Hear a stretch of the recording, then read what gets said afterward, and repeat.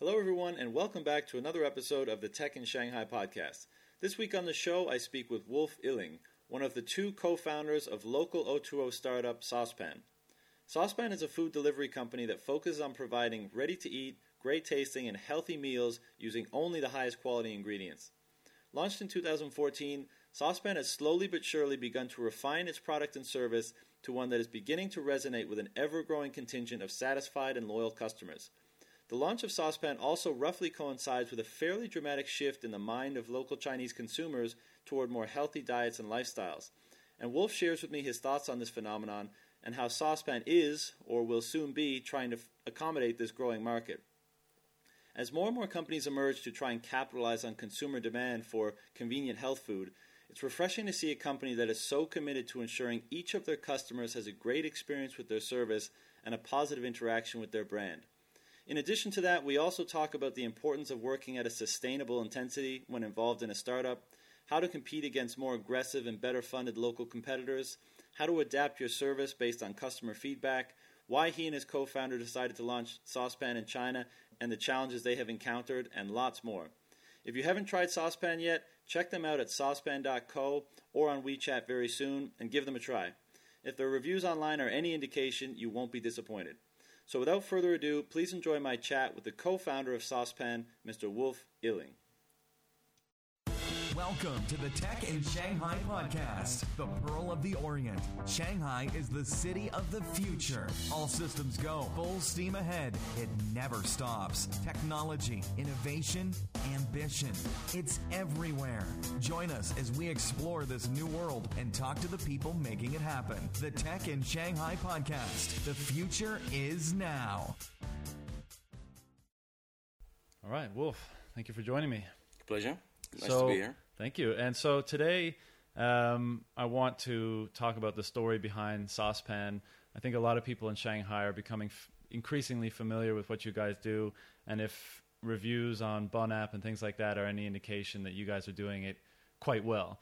But of course, any entrepreneurial story, any venture doesn't start kicking ass from day one. So maybe you could just give me the how you wound up doing Saucepan in 2016 in Shanghai and what the experience has somewhat been like up to then, and then we'll get rolling.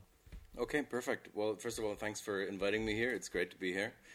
To get started with Saucepan right away, actually there's a lot of story to tell because, well, I don't know if there's the typical way of starting a company, probably not. Our story doesn't start in Shanghai.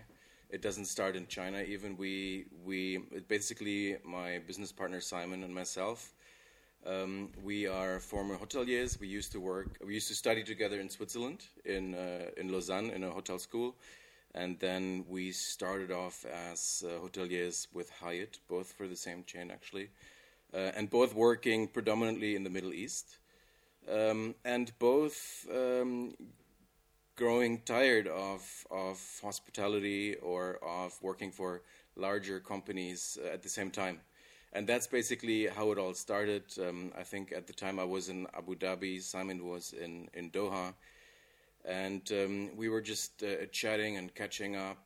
And then we realized, okay, it's time for us maybe to step out and do something else. And that's how the idea started. About starting a company as such. Mm-hmm. So why China? Yeah. Why from Middle East to China?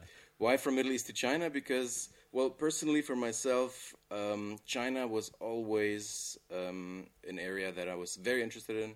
Never worked in China before. I have Southeast Asian experience. I've worked in India, worked in North Africa, Middle East, as I said, but never really in China. So that was one of the reasons why I've always wanted to come here. And secondly, of course, we all know about the opportunities right now in China, in a lot of industries. Simon and I have always been in the food and beverage industry, so that was anyway the case. That was anyway the area that we were going to do something in. Mm-hmm. And on top of that, we had some distant family already living in Shanghai for quite some time. So basically, we put one and one together and thought, okay, hey, let's go to China. So you moved to China when? I moved here about you can say, a bit more than 1.5 years ago. I think October 2014, that must be. And as soon as you guys got here, you started like hitting the ground with Saucepan, or you started, because I remember meeting you for the first time. I think it couldn't have been much less than a year and a half ago. So perhaps when you guys just got here and you were looking for suppliers and all sorts of things for Saucepan. So you came and you just got right involved, right? Yeah. When we came here for that single purpose, so yes. Yeah. However, we were actually initially planning to open a restaurant. Uh-huh. And when we saw the market in Shanghai, I think we realized that for us a better way is to go online. Mm-hmm. And then we created an online-based business, considering the current market trends and involving food and beverage, of course. Mm-hmm. And that's how we actually wanted to do. That's how we started with Saucepan. Mm-hmm. Now, Saucepan, first of all, the name may seem a little bit odd for a food delivery. That is also because Saucepan itself has a history and has gone through a lot. We have launched with a concept that has not much to do with what we're doing now. So basically, initially we analyzed all the market data that was given to us, and that and through all the different interviews, and back in the day when we met you and had chats, basically we thought, okay, this is what the Shanghai market is missing, and it was basically an ingredient delivery on recipes that we provide for home cooking. Mm-hmm. So we thought, okay, safe ingredients are a problem. Okay, we'll provide safe ingredients. Finding the time to buy ingredients is a problem, because people are very convenient based. So we will do that for you, saving time. And people don't always know what to cook, and we can provide the opportunity of cooking exciting stuff at home. Mm-hmm. And so based on that, we started Saucepan delivering pre-chopped ingredients to people's homes for home preparation, for a fast home preparation. Right, like Blue Apron in the States, right? Similar. Similar to Blue Apron, but pre-chopped, basically. Oh, okay. Because Blue Apron is a subscription-based model that delivers whole ingredients. Ah, okay. And again, that was an adjustment by us, thinking that, okay, the Shanghai market needs something more convenient. Yeah. Let's pre-chop everything. Right. Okay. And then what happened? What happened is that we didn't quite have the pickup that we expected. Uh-huh. To be honest, it was very hard for us to expect anything, in fact, because we had obviously no previous sales data. We were not very experienced in the Shanghai market as well. Mm-hmm. So we didn't know what to expect, but for sure we weren't quite happy with the results. Mm-hmm. And after we did have regular customers, but not enough.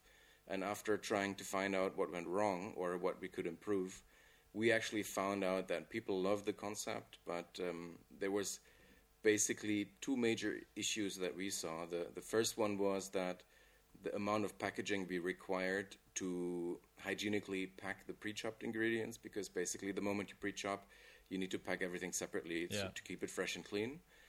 And the second challenge was that a home cooking concept is great and people love it, but it is at the end of the day a concept that you would use maybe once a month or once every couple of months. Right.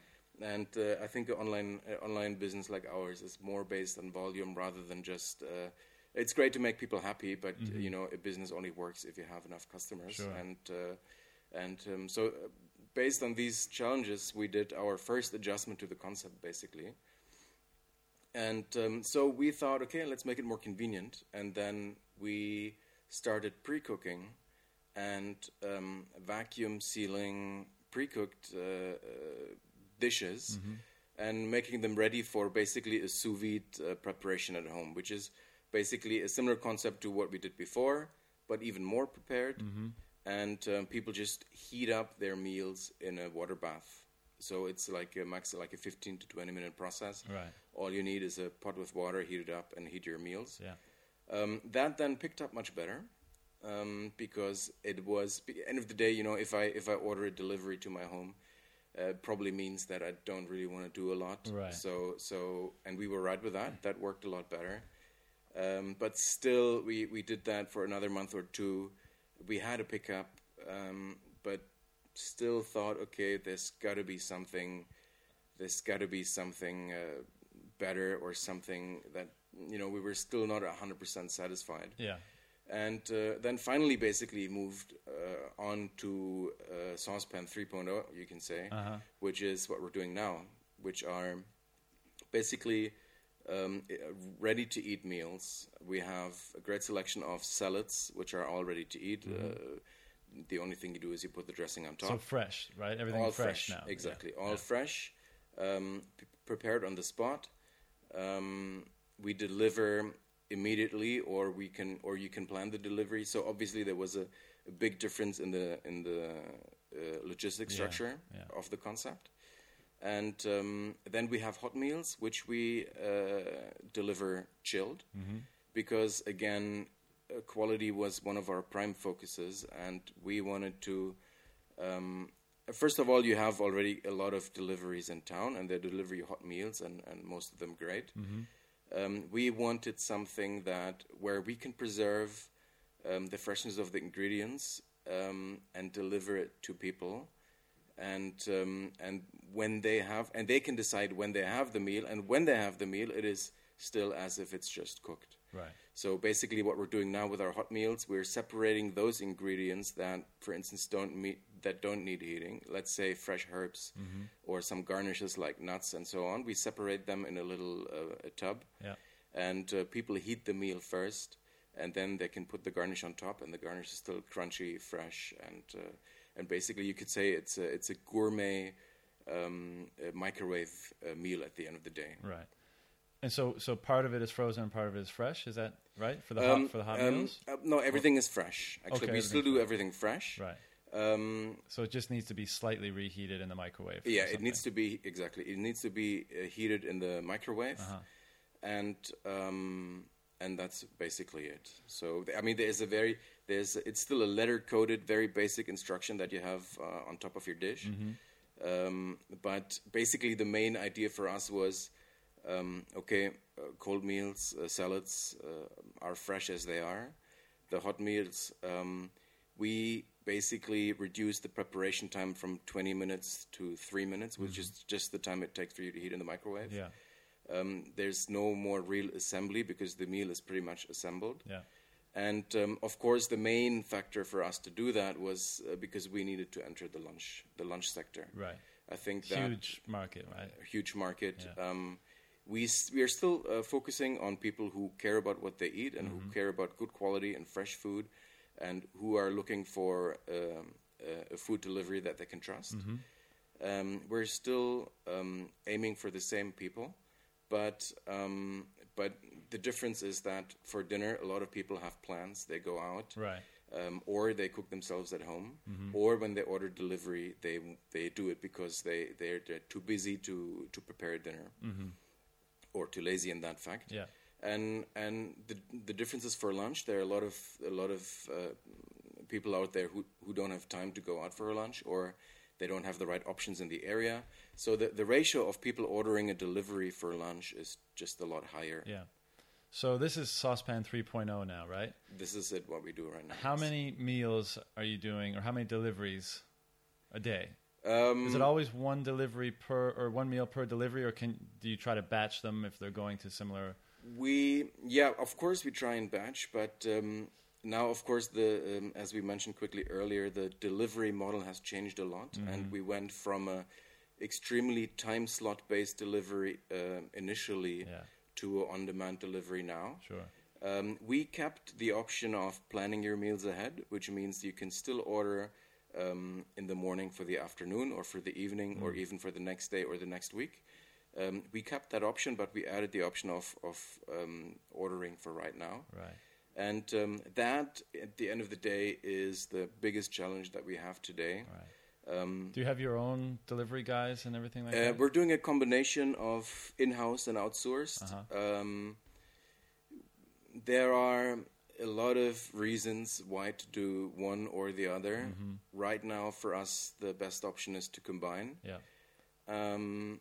you know, you want to have your own delivery, of course, to control the quality of the delivery, to control the timing, to give your drivers training, to always know how fast they can deliver, to always be in close contact with the customer himself. On the other hand, having your own delivery team is, of course, a lot pricier, a lot more expensive. So there's pros and cons, and for us, the best. And there's no generic solution for everybody. Every delivery business needs to figure out what works best for them. And right now, for us, a combination is the best. Of course, we try and combine deliveries in the area. Otherwise, it would be impossible task to deliver anyhow. Yeah. However, if you have 3 orders in 3 different directions at the same time, you need to send 3 guys. Right. So that is a big challenge in the concept. Yeah. So how many orders are you handling per day right now? Between, let's say, first with your own guys, and then I know you guys are on Sherpas, and if anywhere else, in total, how many orders? Well, that's hard to say. Of course, weekdays are a lot busier. Right. You can say that since the last couple of days, we've grown a lot. We're still very young in the concept that we do right now. But we're definitely approaching 100 plus deliveries per day, and tendency is growing. Right. And so this is now we have experienced a recent strong increase in demand, which is also when and at the same time actually, because initially we had a completely outsourced delivery, and that then became more and more challenging, and then the delivery company we worked with had some shortfalls themselves in drivers. Yeah. And that's when we realized, okay, we cannot continue the way we do right now, and we need to hire our own drivers. And so that's what we're doing right now. I've heard you talk about this in interviews before, it's a case with a lot of businesses in Shanghai that are founded by expats, where you kind of cultivate your initial market and perhaps some KOLs and get the ball rolling in the expat community, because in certain ways and in certain industries, the expat community might be seen as kind of like leading the market, or more developed or sophisticated tastes and approach to certain products and services, and then slowly, obviously, tap into the local market, because any business that wants to be successful or have a life in China, I shouldn't say any business, but a business that wants to maximize their potential in China, of course, has to work with the local market. So where are you guys in that sort of lifespan right now? Like, where's your focus? Yeah, you're exactly right. For our business to continue growing in the future and to stay sustainable, we definitely need to tap into the Chinese market. We started with the expat market for different reasons. One of the reasons you already mentioned, the expat market is very aware of quality, very aware of what's out there, and very happy and very willing to try out new concepts. Secondly, of course, us being new in the city, we did not know many. We did not know the Chinese taste. We did not know the Chinese market. We knew the demand of the expat community here. Sure, but it is much harder, or it was much harder for us at least, to figure out. Okay, what is the local demand? Yeah. And on top of that, we started out, I mean, we are a fully self-funded company, so we started out with a very small team.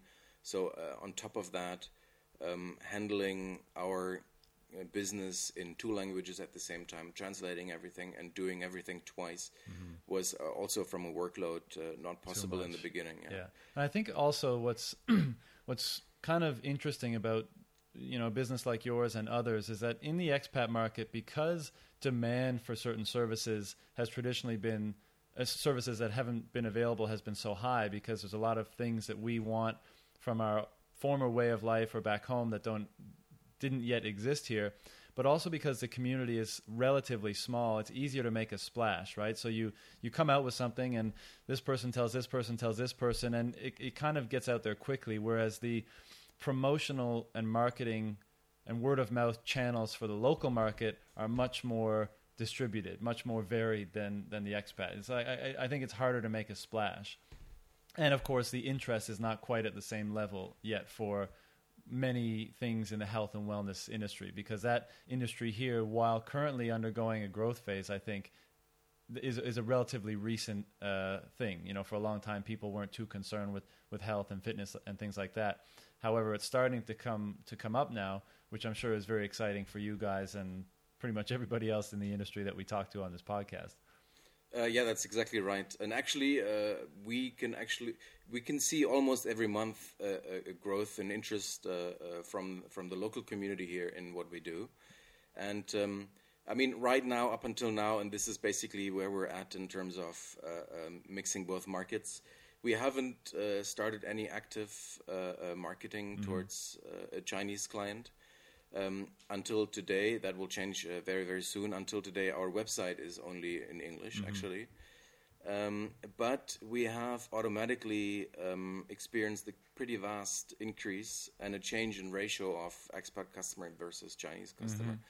And that is very good for us, because it also helps us to identify who is our Chinese target market, because I think one of the difficulties of targeting the local market is knowing who is your Chinese customer, because you have a lot of different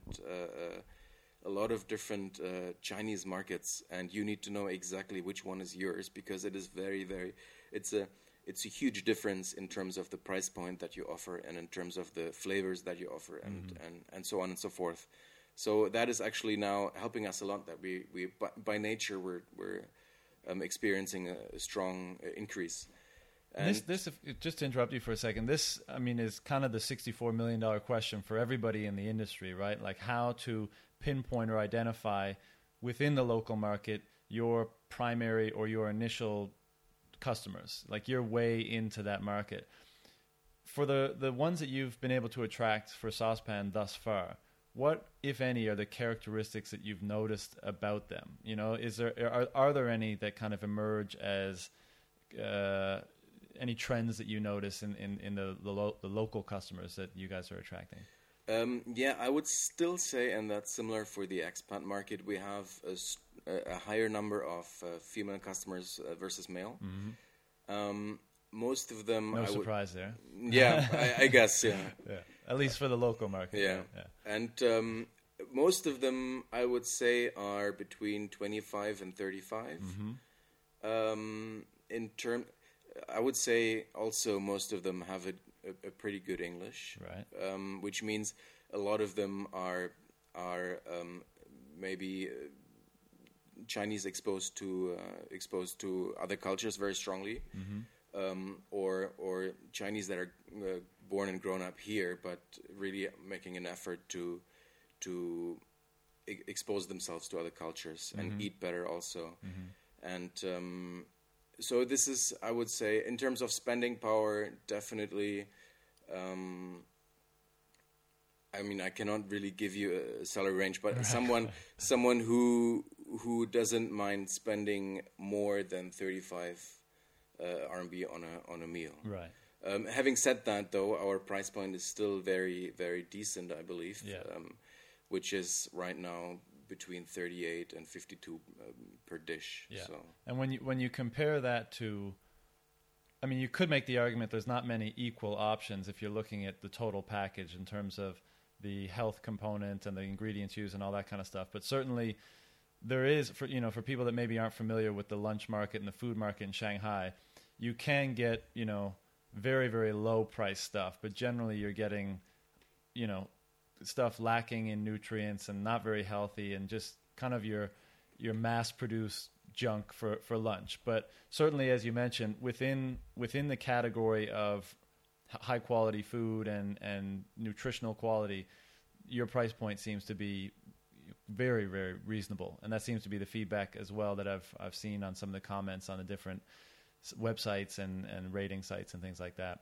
Now, on that point, is this a sustainable pricing policy for you guys? I mean, are you able to make the margins that you're targeting, or is this kind of an initial growth phase pricing and things might change in the future? Well, that is a very, very interesting question. We are definitely operating at a pretty high cost right now. Let's say, especially in terms of food cost. That is on purpose because we know lunch is a very price-sensitive segment to work in, and we cannot offer the same prices that we did before in the dinners in the dinner concept. And basically, we're trying to keep the prices as they are right now, and it is possible. And I mean, we are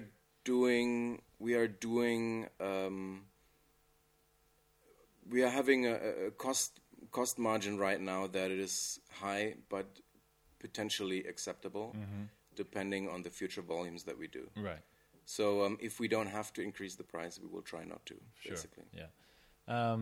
Now, a lot of people these days are interested in nutrition. A lot of people are more and more aware of the importance of diet in a healthy lifestyle, in a fit body, all that kind of stuff. Is there any underlying nutritional philosophy behind Saucepan, or do you just try to use, the fresh, high-quality ingredients and then your chef kind of puts together great-tasting meals? Or is there any kind of nutritional philosophy or diet philosophy that you guys kind of follow or promote? I think, first of all, at this point we need to sort of define, because everyone talks about healthy meal delivery, healthy. What is healthy? I think, first of all, we need to define what does healthy mean for Saucepan. And in this case, for us, healthy means basically, number one, that we use good ingredients. So basically, no wet markets, using suppliers that are trusted in the industry. And secondly, we are talking about well-balanced meals.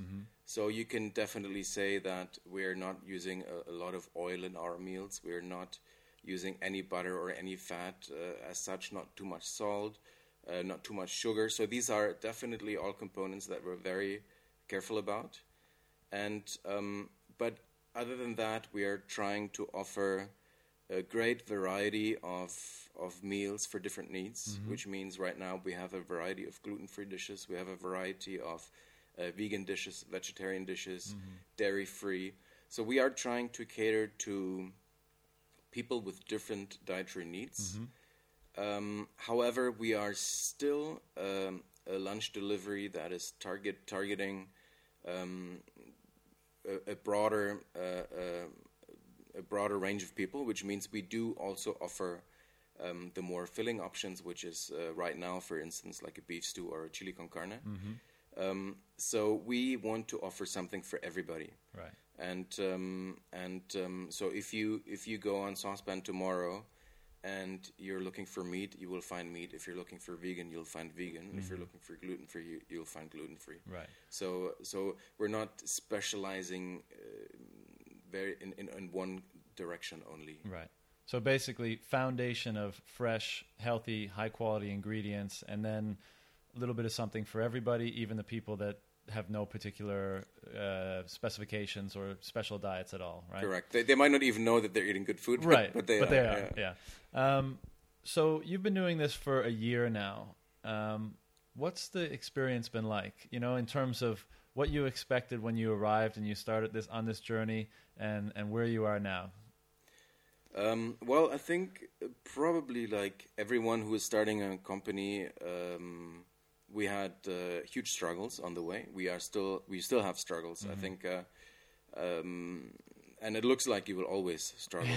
No matter how big you are, and well, I think that's maybe that's a result of always trying to push yourself. Always trying to push, right? So you clear one hurdle, and instead of saying, okay, now it's easy, you say, what is the next hurdle? What am I pushing up against next that I can overcome? Yeah, and one solution triggers another issue right. at the same time. Right. Yeah, I mean, this is, if you're ever tired of solving issues, then I don't think you're made for this kind of experience. Yeah. And I think very clearly in the first year, 2 years, or first months, you can feel whether you are the kind of person that can be an entrepreneur or not. And some people aren't, which is perfectly fine, and others are. And I think Simon and I so far we have managed very well. We like the challenge. We haven't grown tired of it. It was never an option to give up. Hence, whenever we feel something isn't working, we're changing it rather than throwing the towel. Mm-hmm.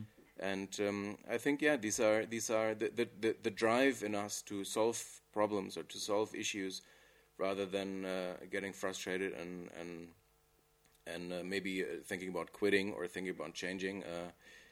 I think that is what keeps us going till today, and which has brought us to where we are right now. Yeah. I think that's a crucial characteristic of anyone who, as you said, wants to become an entrepreneur. Is there anything special you do? In China, I'm sure there's ample opportunities to come up against significant challenges, potentially extremely frustrating challenges. Is there anything you and Simon do in terms of your mindset, or like a process when you encounter a really big challenge or even a really big failure? Is there a way that you reset, or do you just keep pushing, say, okay, that didn't work, and we go? You know what I mean? Like, do you get a cold shower, go for a workout, go get drunk? Is there anything that you do to kind of reset and then start pushing forward again?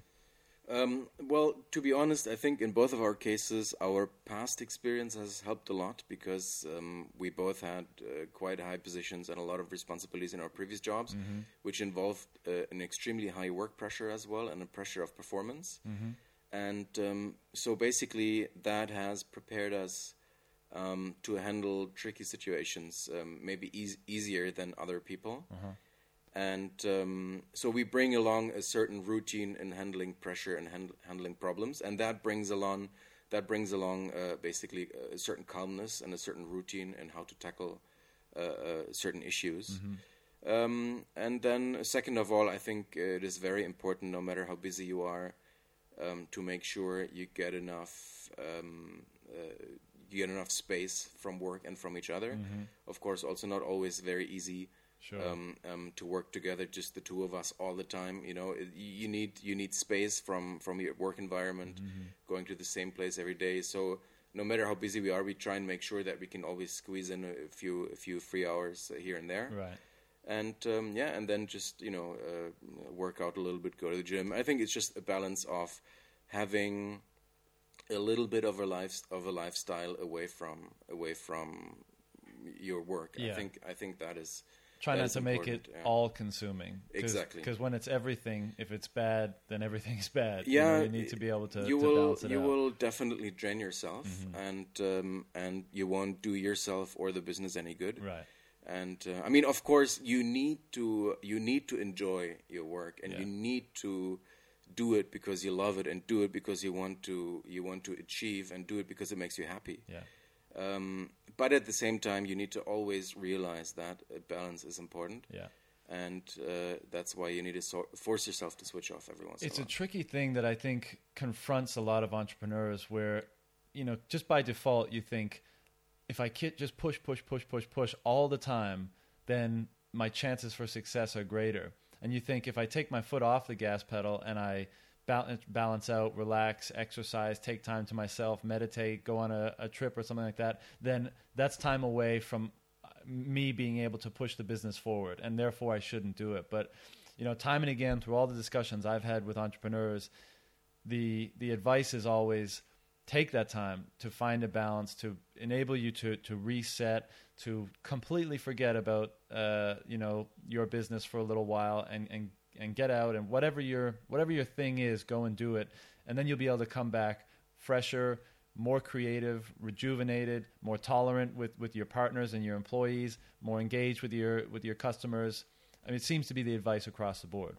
Yeah, I think that's the way to go if you want to be sustainable, and if you want to have end of the day, growth is only worth something if it is continuous, and mm-hmm. if you have a month or a year of extremely good performance and then everything crashes, there's no point. Right. So sustainability is extremely important, and not to forget that we are in the lucky position to be two. Mm-hmm. So one of us can take a break while the other is there. So we can. At the end of the day, it comes down to communication and planning. Right. And it's certainly a different situation if I am a founder of a company and I'm the only guy, and I don't have maybe someone yet to to trust all my tasks, or to give all my tasks to. Yeah. So that will change things, but in our case, we're quite lucky because we both can handle each other's jobs. Yeah.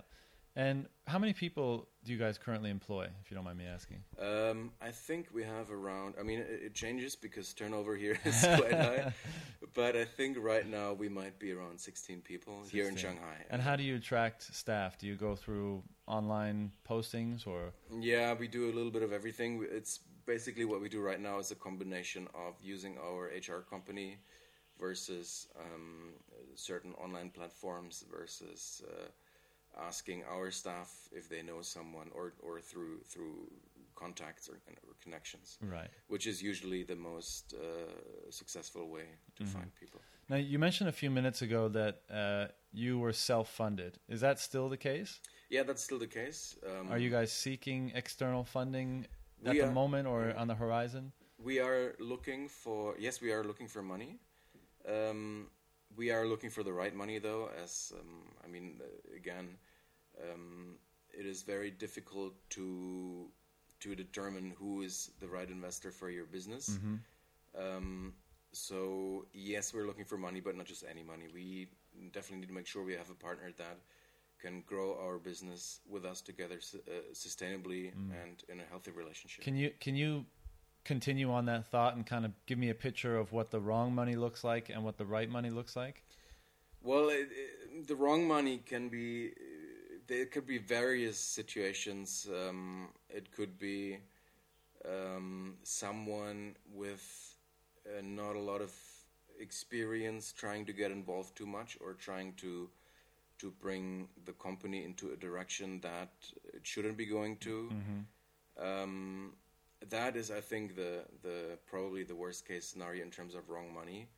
The opposite might also be not always the best scenario if you have an investor who doesn't get involved at all, which means, okay, here's the money, and now it's your responsibility to grow. Mm-hmm. Because end of the day, you're looking for partners, and partners should bring along some sort of benefit to the company besides the money that they invest. Mm-hmm. And these benefits could go in different ways. It could be that a partner has a vast experience in growing businesses, or has grown a business himself at one point, or is maybe a strategic logistics partner, a marketing partner. Right. So these are, I think, are strategic partnerships that, besides investment, will bring a value to the company. Yeah. And are you guys currently actively fundraising, going and pitching people and things like that, or are you just kind of passively fundraising? It's been, let's say we're in between passive and active. We are trying to pitch here and there, but we haven't been extremely active until now. But I think we're gonna now try and reinforce that, and be a little bit more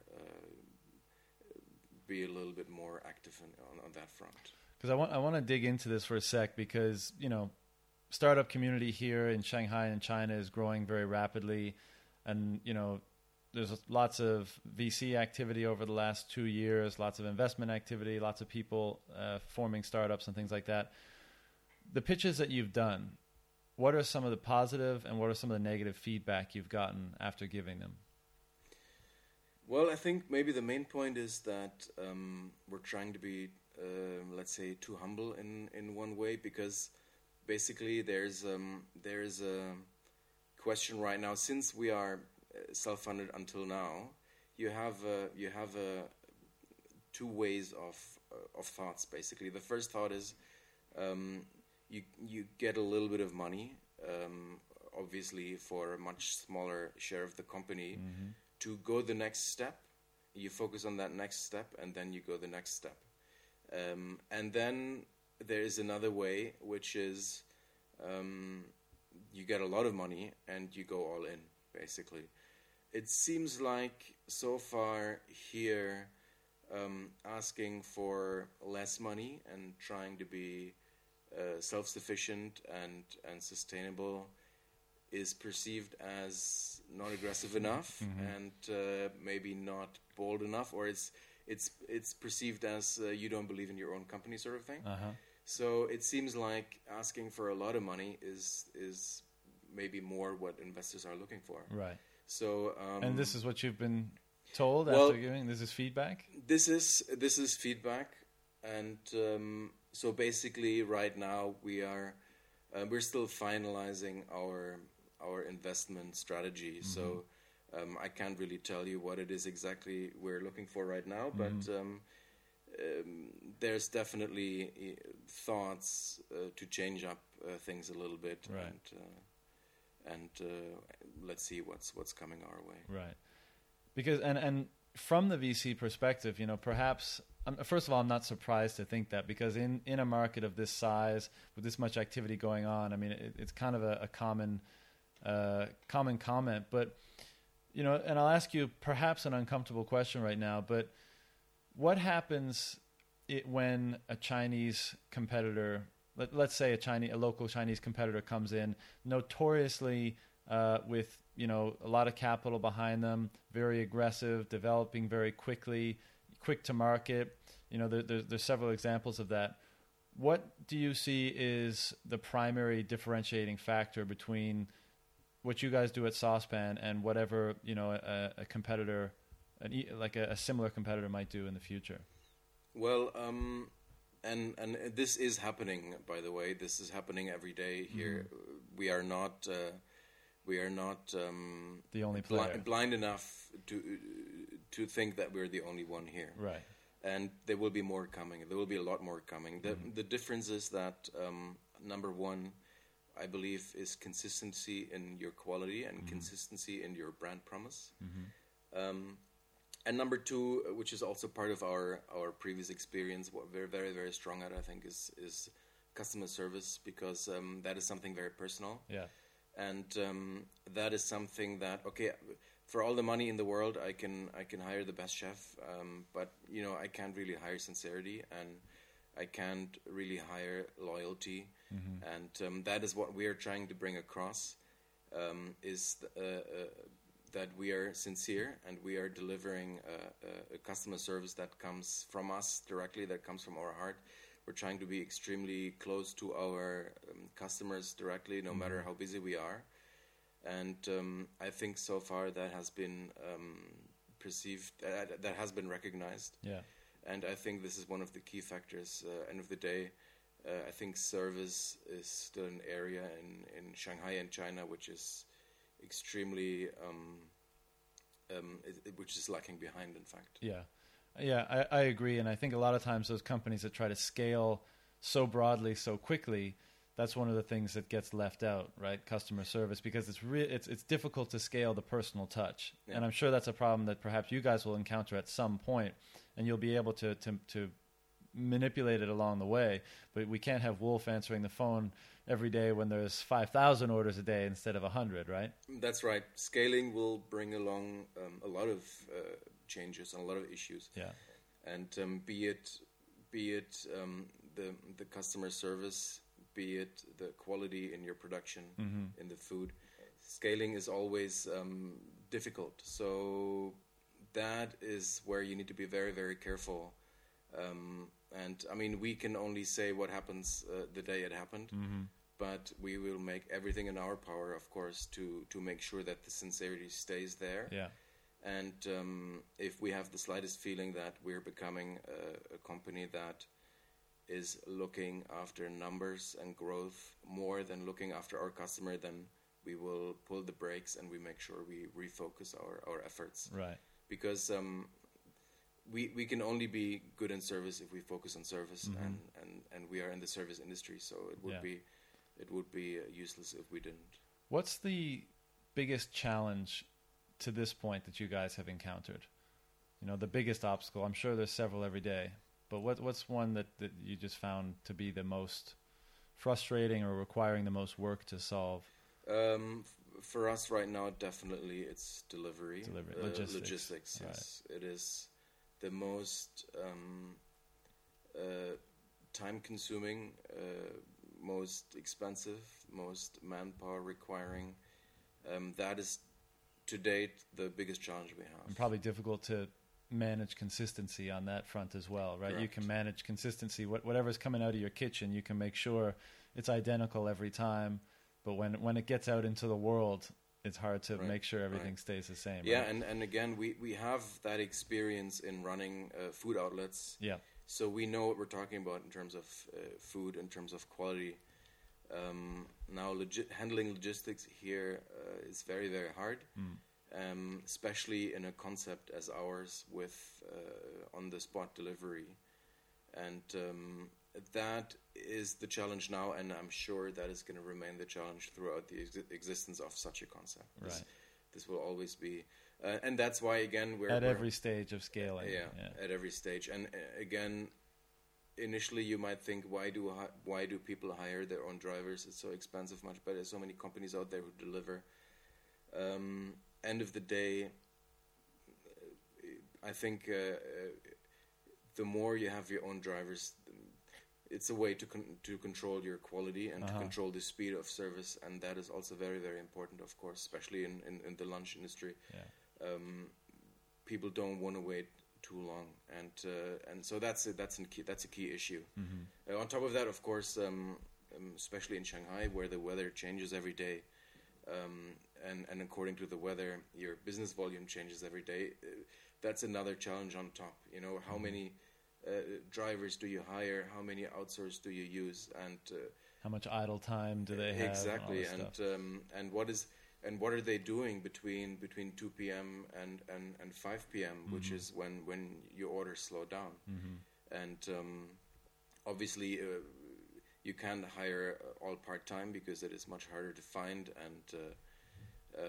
and also even more turnover. Turnover. It's not consistent. You lose your time in training and hiring, and but then you have too many full-time, and you have a whole team in the afternoon.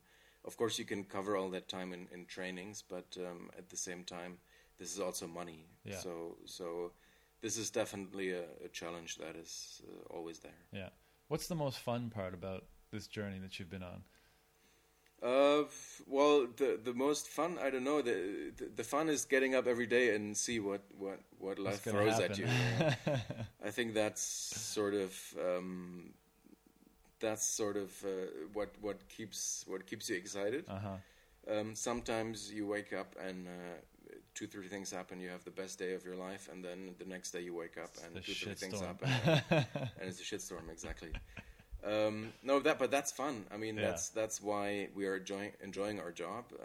I think that is ultimately self-employment, and that's what keeps us going. But at the same time, of course, what Simon and I enjoy is customer contact, and especially, of course, satisfied customers, happy customers, getting the feedback, talking to them, and knowing that what you do makes a difference in their daily life. I think that is a very, very pleasing part of satisfying, meaningful part of what you're doing. Correct. Where do you see Saucepan in 3 to 5 years?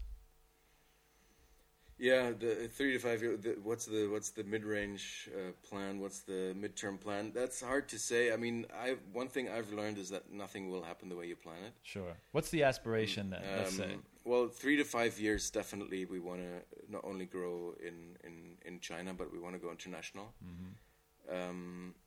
So our plan is to settle the business in Shanghai, grow outside of Shanghai, and then grow outside of China as well. And why is that? Why do you want to go international versus focusing on the enormous Chinese market? Well, because ideally growth can happen anywhere.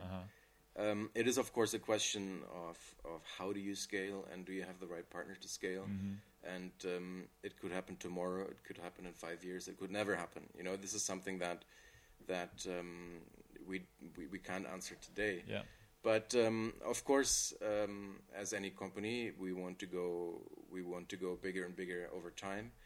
And yes, there's a huge amount of opportunity in China, but also I think there's a lot of cities that maybe need some more time for a concept like ours.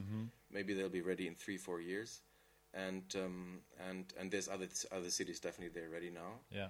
and so at the same time, there's also opportunities abroad outside of China, which we would love to experience. So you're not just not putting any limitations on where it might go. If you get Definitely traction, Definitely not. In Thailand or whatever, or if that, if all your data seems to suggest that there's an opportunity there, more than open to going there, right? Absolutely. Yeah. Absolutely. Now, I think I know what you're going to say to this question based on the conversation we just had about logistics and stuff. But if money wasn't a factor, you walked into the office tomorrow and you had $10 million in funding. What's step one? What's the next thing that you do with that money? Build a huge kitchen. Oh, really? A Yeah, kitchen? yeah. No, every boy's dream is a big kitchen. Right. No, but, no, Is that every boy's No, dream? that's our dream right now. I think you have there's a kitchen can be very different and can be affordable. It can be extremely expensive. You can drive a Volkswagen, you can drive a Maybach, you can.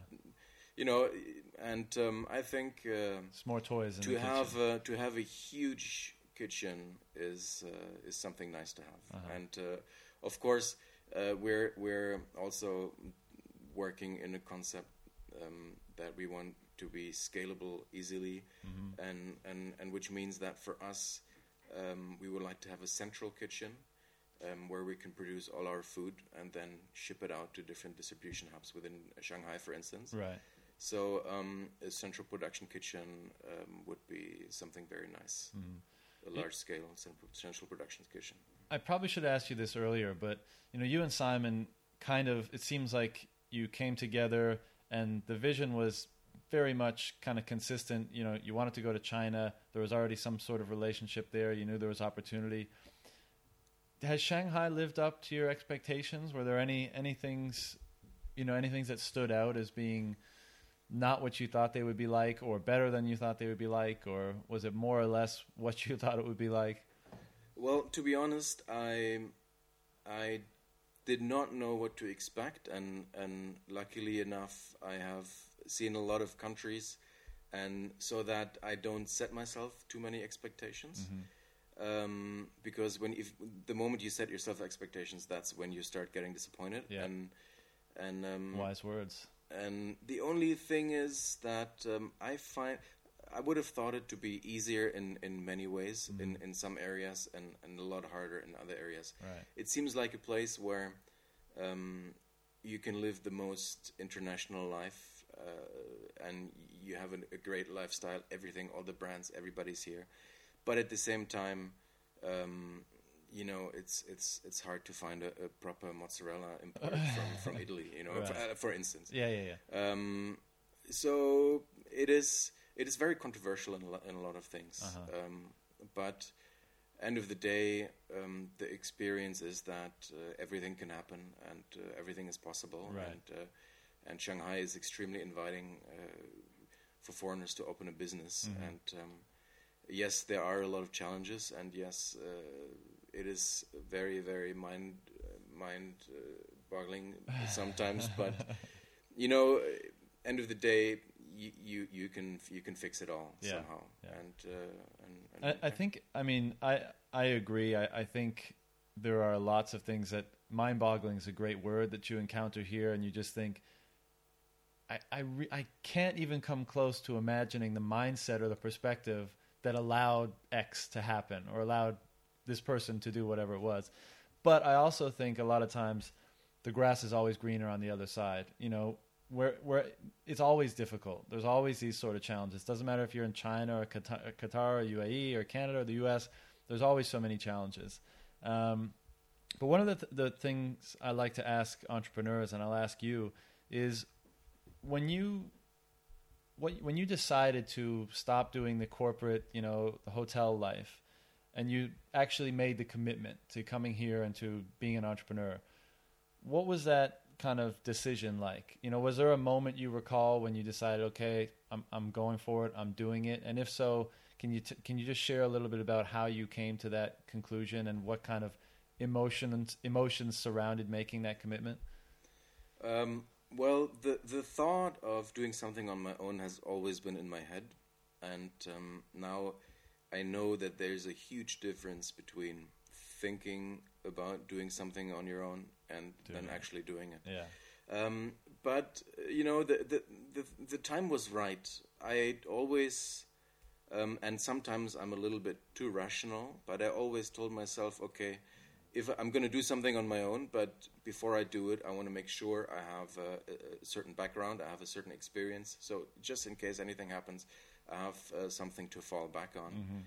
And I have grown in my job far enough where I told myself, okay, now I have a certain status, I have a certain position. If something happens, I have somewhere where I can go back to. Right.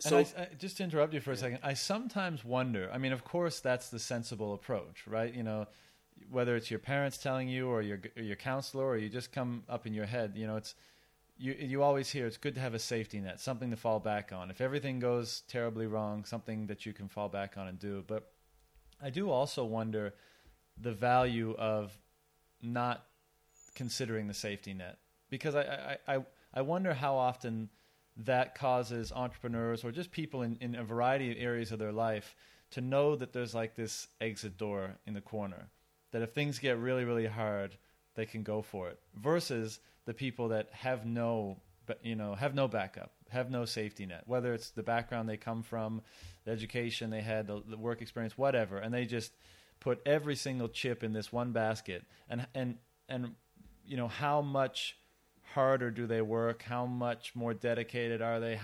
How much further will they push when everything seems like it's not working? And maybe a certain portion of people say, okay, well, it doesn't make sense to continue here. I'm going to go back to whatever. Whereas these people just keep pushing and seeing what's around the next corner and the next corner and the next corner. And, you know, if it doesn't work out, then maybe they're in a far worse position. But I sometimes wonder... what's the difference between people that have that safety net and the people that kind of do away with it and go completely all in on whatever it is they're doing. Yeah, you know, end of the day, there's no secret recipe on how it works and how it doesn't. A couple of years ago, I would have said, I would have advised to everyone, you know, when you finish university, it's better to learn something first, do something first. The way I did it, you know, but now I know that if everyone does that, there's probably a lot of amazing ideas and amazing companies out there that would have never come to life. Yeah. There's no right way to do it. If you have an amazing idea today, and just because you didn't collect 10 years of work experience before, it's not a reason for you not to do it. Right. If you believe in something and you believe you have to do it, you know, and it's a matter of your mindset, it's a matter of your resources, of course, and a matter of how passionate are you about it. If you do something very well and there's a market for it, it's most likely going to work. Yeah. And nobody will ask about your previous job experience. Right. In our situation, it helps us a lot that we have work experience in service. But it doesn't mean that that's the only way that this will succeed. So basically, I'm satisfied that I have the experience that I have, but it's not the way for everybody. Sure. And I want to ask you a few questions on the more personal side of things now, and I'll start with one. The first one is, what's the most common criticism you personally receive? And I'm going to ask you next, what's the most common praise, just to balance things out. But what is something about your personality or the way that you work that you get criticized for? Yeah, it's a very easy answer. It is that I am too strong in my character, right. And I have problems. Let's say problems accepting when I'm very convinced about something. I believe that's the only way. Strong-willed, yeah. Very strong-willed. Yeah. Yeah, that is definitely my biggest issue. Right. Yeah. Okay. And what about what you get praised for most? What's one of your better qualities that people notice? Probably. Well, first of all, I think my interpersonal skills are very good. So I'm, and that is not only now but also in my previous opportunities. I've always been a very good boss. And besides that, maybe my organization and planning is something not too bad. Regarding the first one, the kind of strong-willed nature that you talked about, is that something that you've improved on as being an entrepreneur because it's almost a necessity, or has it amplified this quality in you? No, well, the point is when I left my previous job to start being an entrepreneur, the idea, of course, was I'm going to do this for myself. I'm going to do this because I want to do what I want to do. Right. And I want to be my own boss. Yeah. Now, reality is different. You have, of course, business partners who have their own vision and they have their own ideas, which you need to respect. And that was probably a bit of a... I know that in a leading position, ego is not always very good. You need to know where you need to take a decision, and you need to be a boss, and you need to know where you need to consider people's wisdom. Yeah. And of course, coming out of a job and doing your entrepreneur experience, then suddenly you realize, oh wow, okay, now this is what I want to do. This is how I see the concept. But now there's someone else who has a completely different vision, right. And now you need to compromise again. Yeah. So anyway, I would be very wrong not to try and improve on that, because no matter how right you think you are, other people are also right, and there's a lot of scenarios where I have not wanted to do something, and we ended up doing it, and it was successful. Right. And so I know it is definitely something to work on. And how do you get better at making those compromises? Because as you said, as an entrepreneur, when you got into this, you had an idea, you had a vision, all that kind of stuff, and you want to execute on that. But of course, you're not alone in this journey. And I can imagine it feels very gut-wrenching when you believe so strongly you should go this way, another person believes that way, and even if you compromise, that's kind of a failure for you because you want it to go that way, and any way that's not that way is a compromise that doesn't make you feel good. So how have you as an entrepreneur, I'm sure it's a humbling process being an entrepreneur and realizing that and being proven sometimes right, but also sometimes proven wrong. You as you just said, you kind of voted against a certain option and then it went ahead and it was successful. So that's a humbling process in itself. But how do you get better at that process of communicating and compromising with your your peers or your co-founders? Well, I think the only way is to let go and not to let your ego take over. And it is that you need to. I mean, these examples of where. Well, that's why what I'm trying to tell myself over and over again. Okay, these examples where you were so right, or where you thought you were so right, and then they went the other way and it worked out. Use that in order.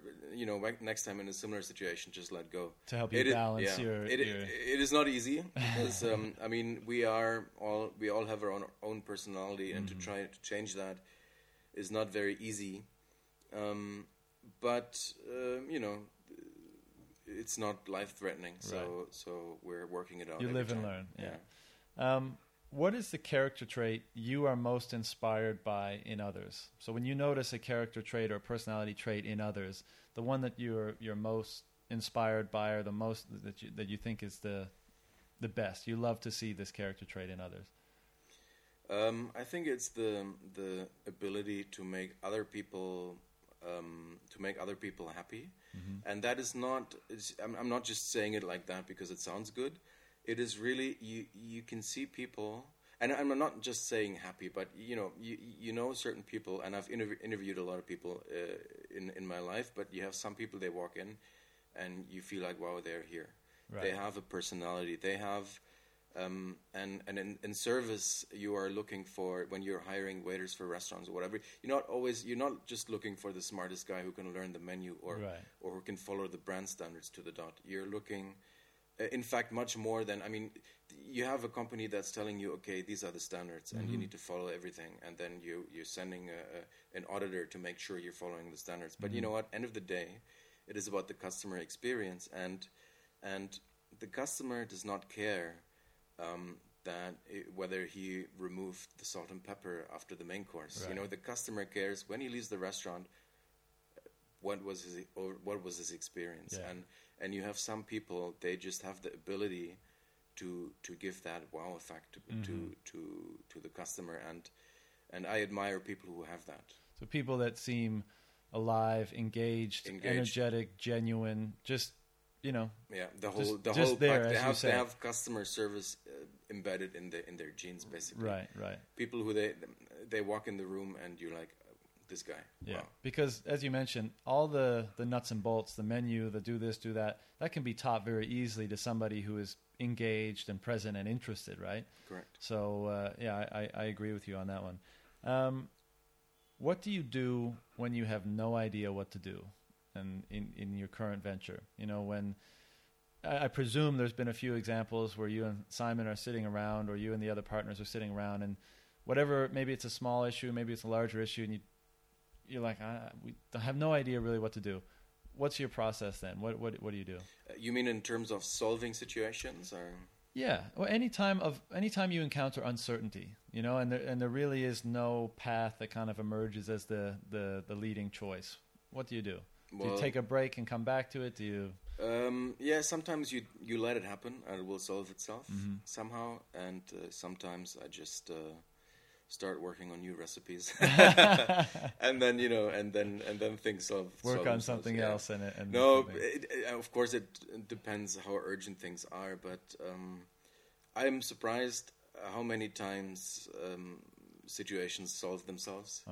Of course, it's not an excuse to let things happen or to not care when they happen. Right. But there has never been a situation where there was no solution, and sometimes the solution is so obvious that it'll just fall into place, or someone very unexpected will give you the solution, or a team member in our kitchen will say something that suddenly you think like, wow, that makes so much sense. How haven't we thought about that? Right. And we have a very nice team who all have contributions that have all pushed the entire concept forward till now, and that's also very important that you're not the one who has all the answers, and right. You're not the only one who can find all the answers, and everybody has their own experience, their own life experience, and had their own challenges to solve before, and everybody has something to say. Yeah. And that is many times how you get really creative and really good solutions. Creating a culture where everyone feels they can contribute, right? Because whether it's the driver or the cook or whomever, they're probably much more intimately connected with their day-to-day job than you are, right? Correct. Because you're working on potentially higher level stuff, and empowering them to and motivating them to give you feedback on these things, how they can be done better, how they can be done more efficiently, is a huge, very important element. What is your highest ambition for yourself? So we can, whether business, personal, physical, when you lie in bed at night and you think about everything together, the business, your relationships, whatever, what's your highest ambition for yourself? I know this is a bit of a deep question, but we'll go there. I have the answer. My ambition in life is to have a healthy family, with enough money to support the wealth. I mean the health. Sorry, not the wealth. The health and the education of my family and my children. And that's basically all. To live in a way that I believe is sufficient to bring up my children, and to make sure that I can offer them the health and the education that they require. Right. Do you have children right now? No, not yet. No, not yet. Which superhero most accurately reflects who you are and why? So not which superhero would you most likely be, like your favorite superhero. Which one most accurately reflects who you are and why? Oh, wow. Curveball. Maybe in my case, and it's not just because my name is Wolf, but maybe Wolverine, because I mean I associate myself a little bit maybe with the traits of a wolf, because I've got the pointy teeth, and no, but at the same time, I'm someone who can live alone, who can survive alone. Sometimes likes to be alone, but end of the day, I still really need a group environment. I need people around me to support me, even though you can't always see it, and I think that's similar to a wolf who needs the pack to survive at the end of the day, and I love people and people that are close to me and family to be around me, even though unfortunately they are not very often, which doesn't mean I don't miss it. Right. I grew up in a very large family. We're 6 kids at home, so I've always grown up with the feeling of belonging and a pack and having always someone around you, and you got someone that bullies you, which is okay, because then you have someone you can bully back. And so this belonging feeling, I think. So Wolverine is what we're going with here, I think right? so. Yeah. Okay. If you absolutely had to trade places with someone, who would it be and why? Gun to your head. If we had to trade places with someone, anyone.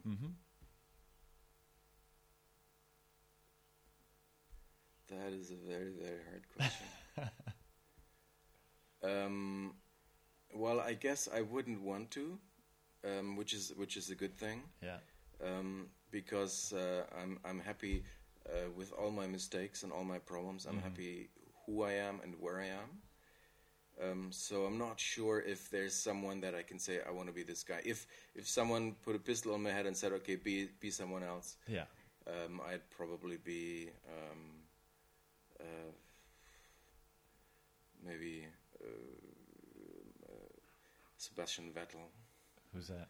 Is a Formula One racer. Okay, nice. It's funny. I asked this question. Of course, it's kind of a fun question, but so many people kind of give a similar answer, like, well, I want to be me more than anybody, but okay, you force me, you have a gun to my head.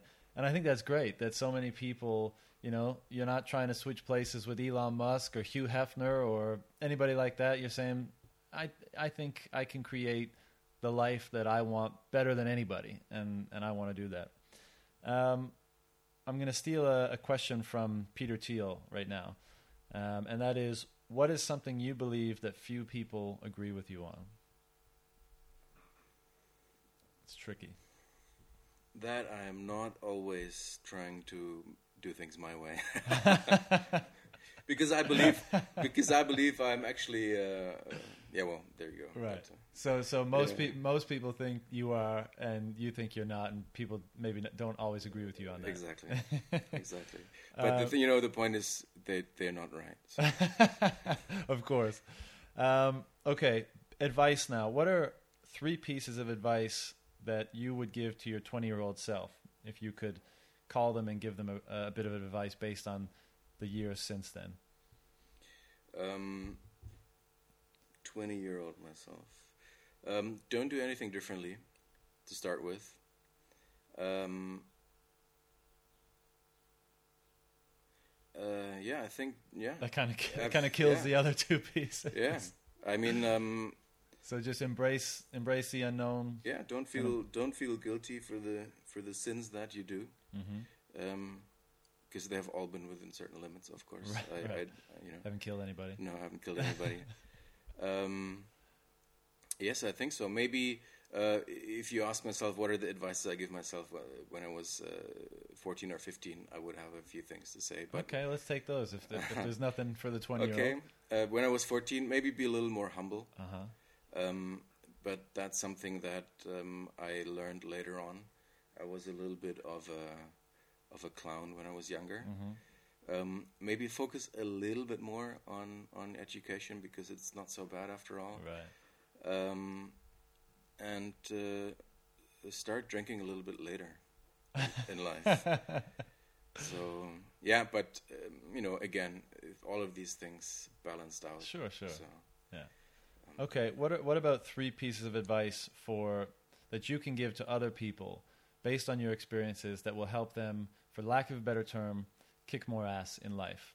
So whether it's career, relational, physical, health, whatever, what are 3 pieces of advice or mindset, psychological, that you would give people to kick ass in life, do better in life, achieve what they want to achieve?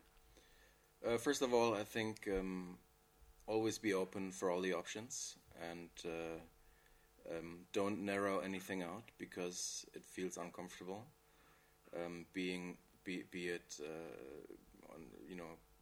go out there, travel the world, experience things. Don't be too narrow-minded, basically. Another thing.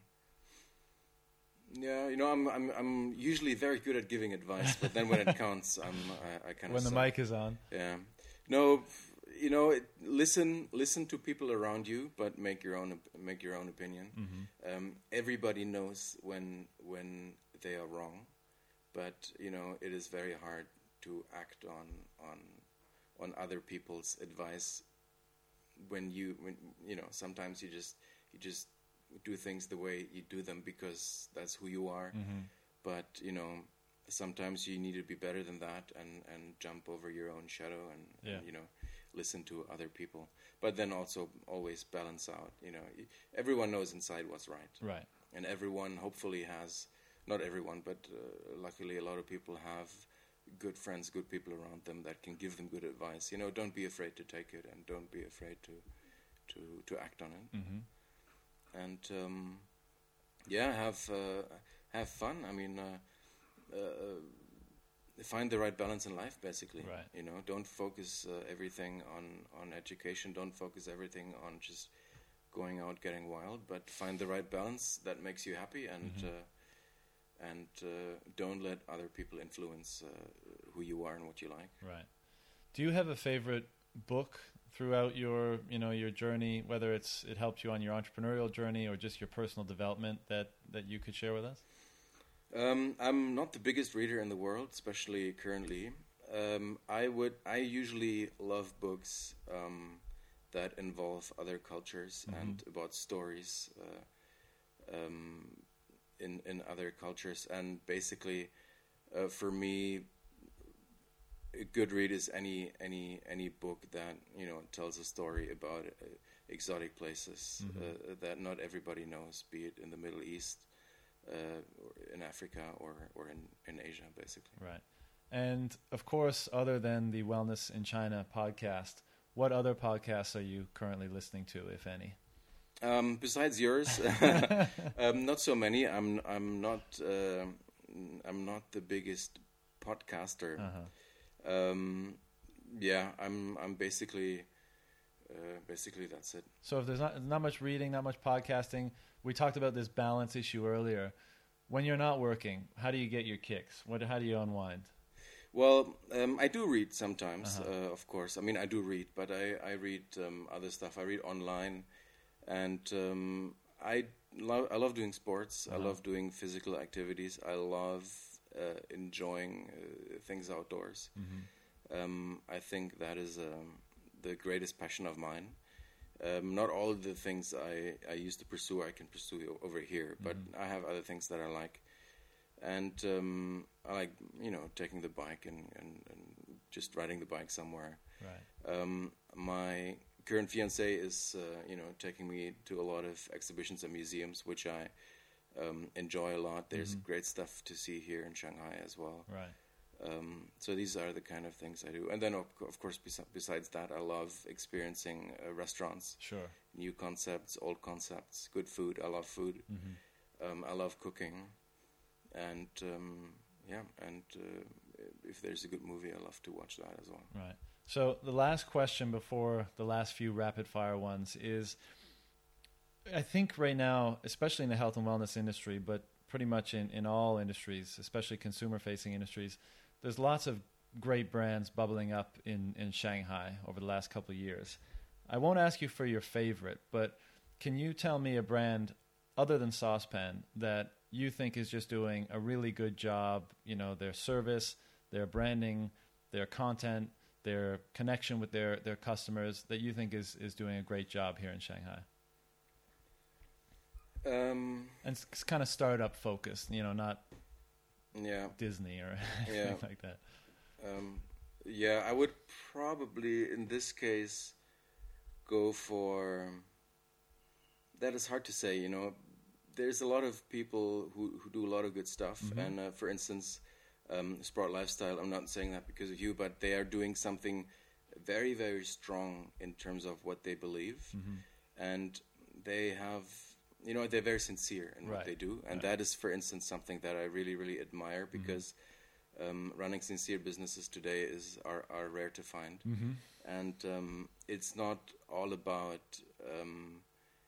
Yes, you need a market, but you know it's not all about popularity. It's sometimes you need to find your niche, and I think they have found a great niche, and they're very successful with it. Great. Well, Kimberly will be very happy to hear that. Okay, the last few questions are rapid fire. Okay, so they're word association questions. So don't think, one word answers. That's it. Okay. Right. Okay. You ready? Yeah. Future of food. Health. That one was kind of a layup for Saucepan, but okay. We'll take health. Saucepan isn't the only option. I wish, but yeah. O2O. Food. Healthy eating. Saucepan. There we go. Chinese health and wellness consumer. Growing. Shanghai. Diverse. Entrepreneurship. Damn hard. Passion. Necessary. Wolf Illing.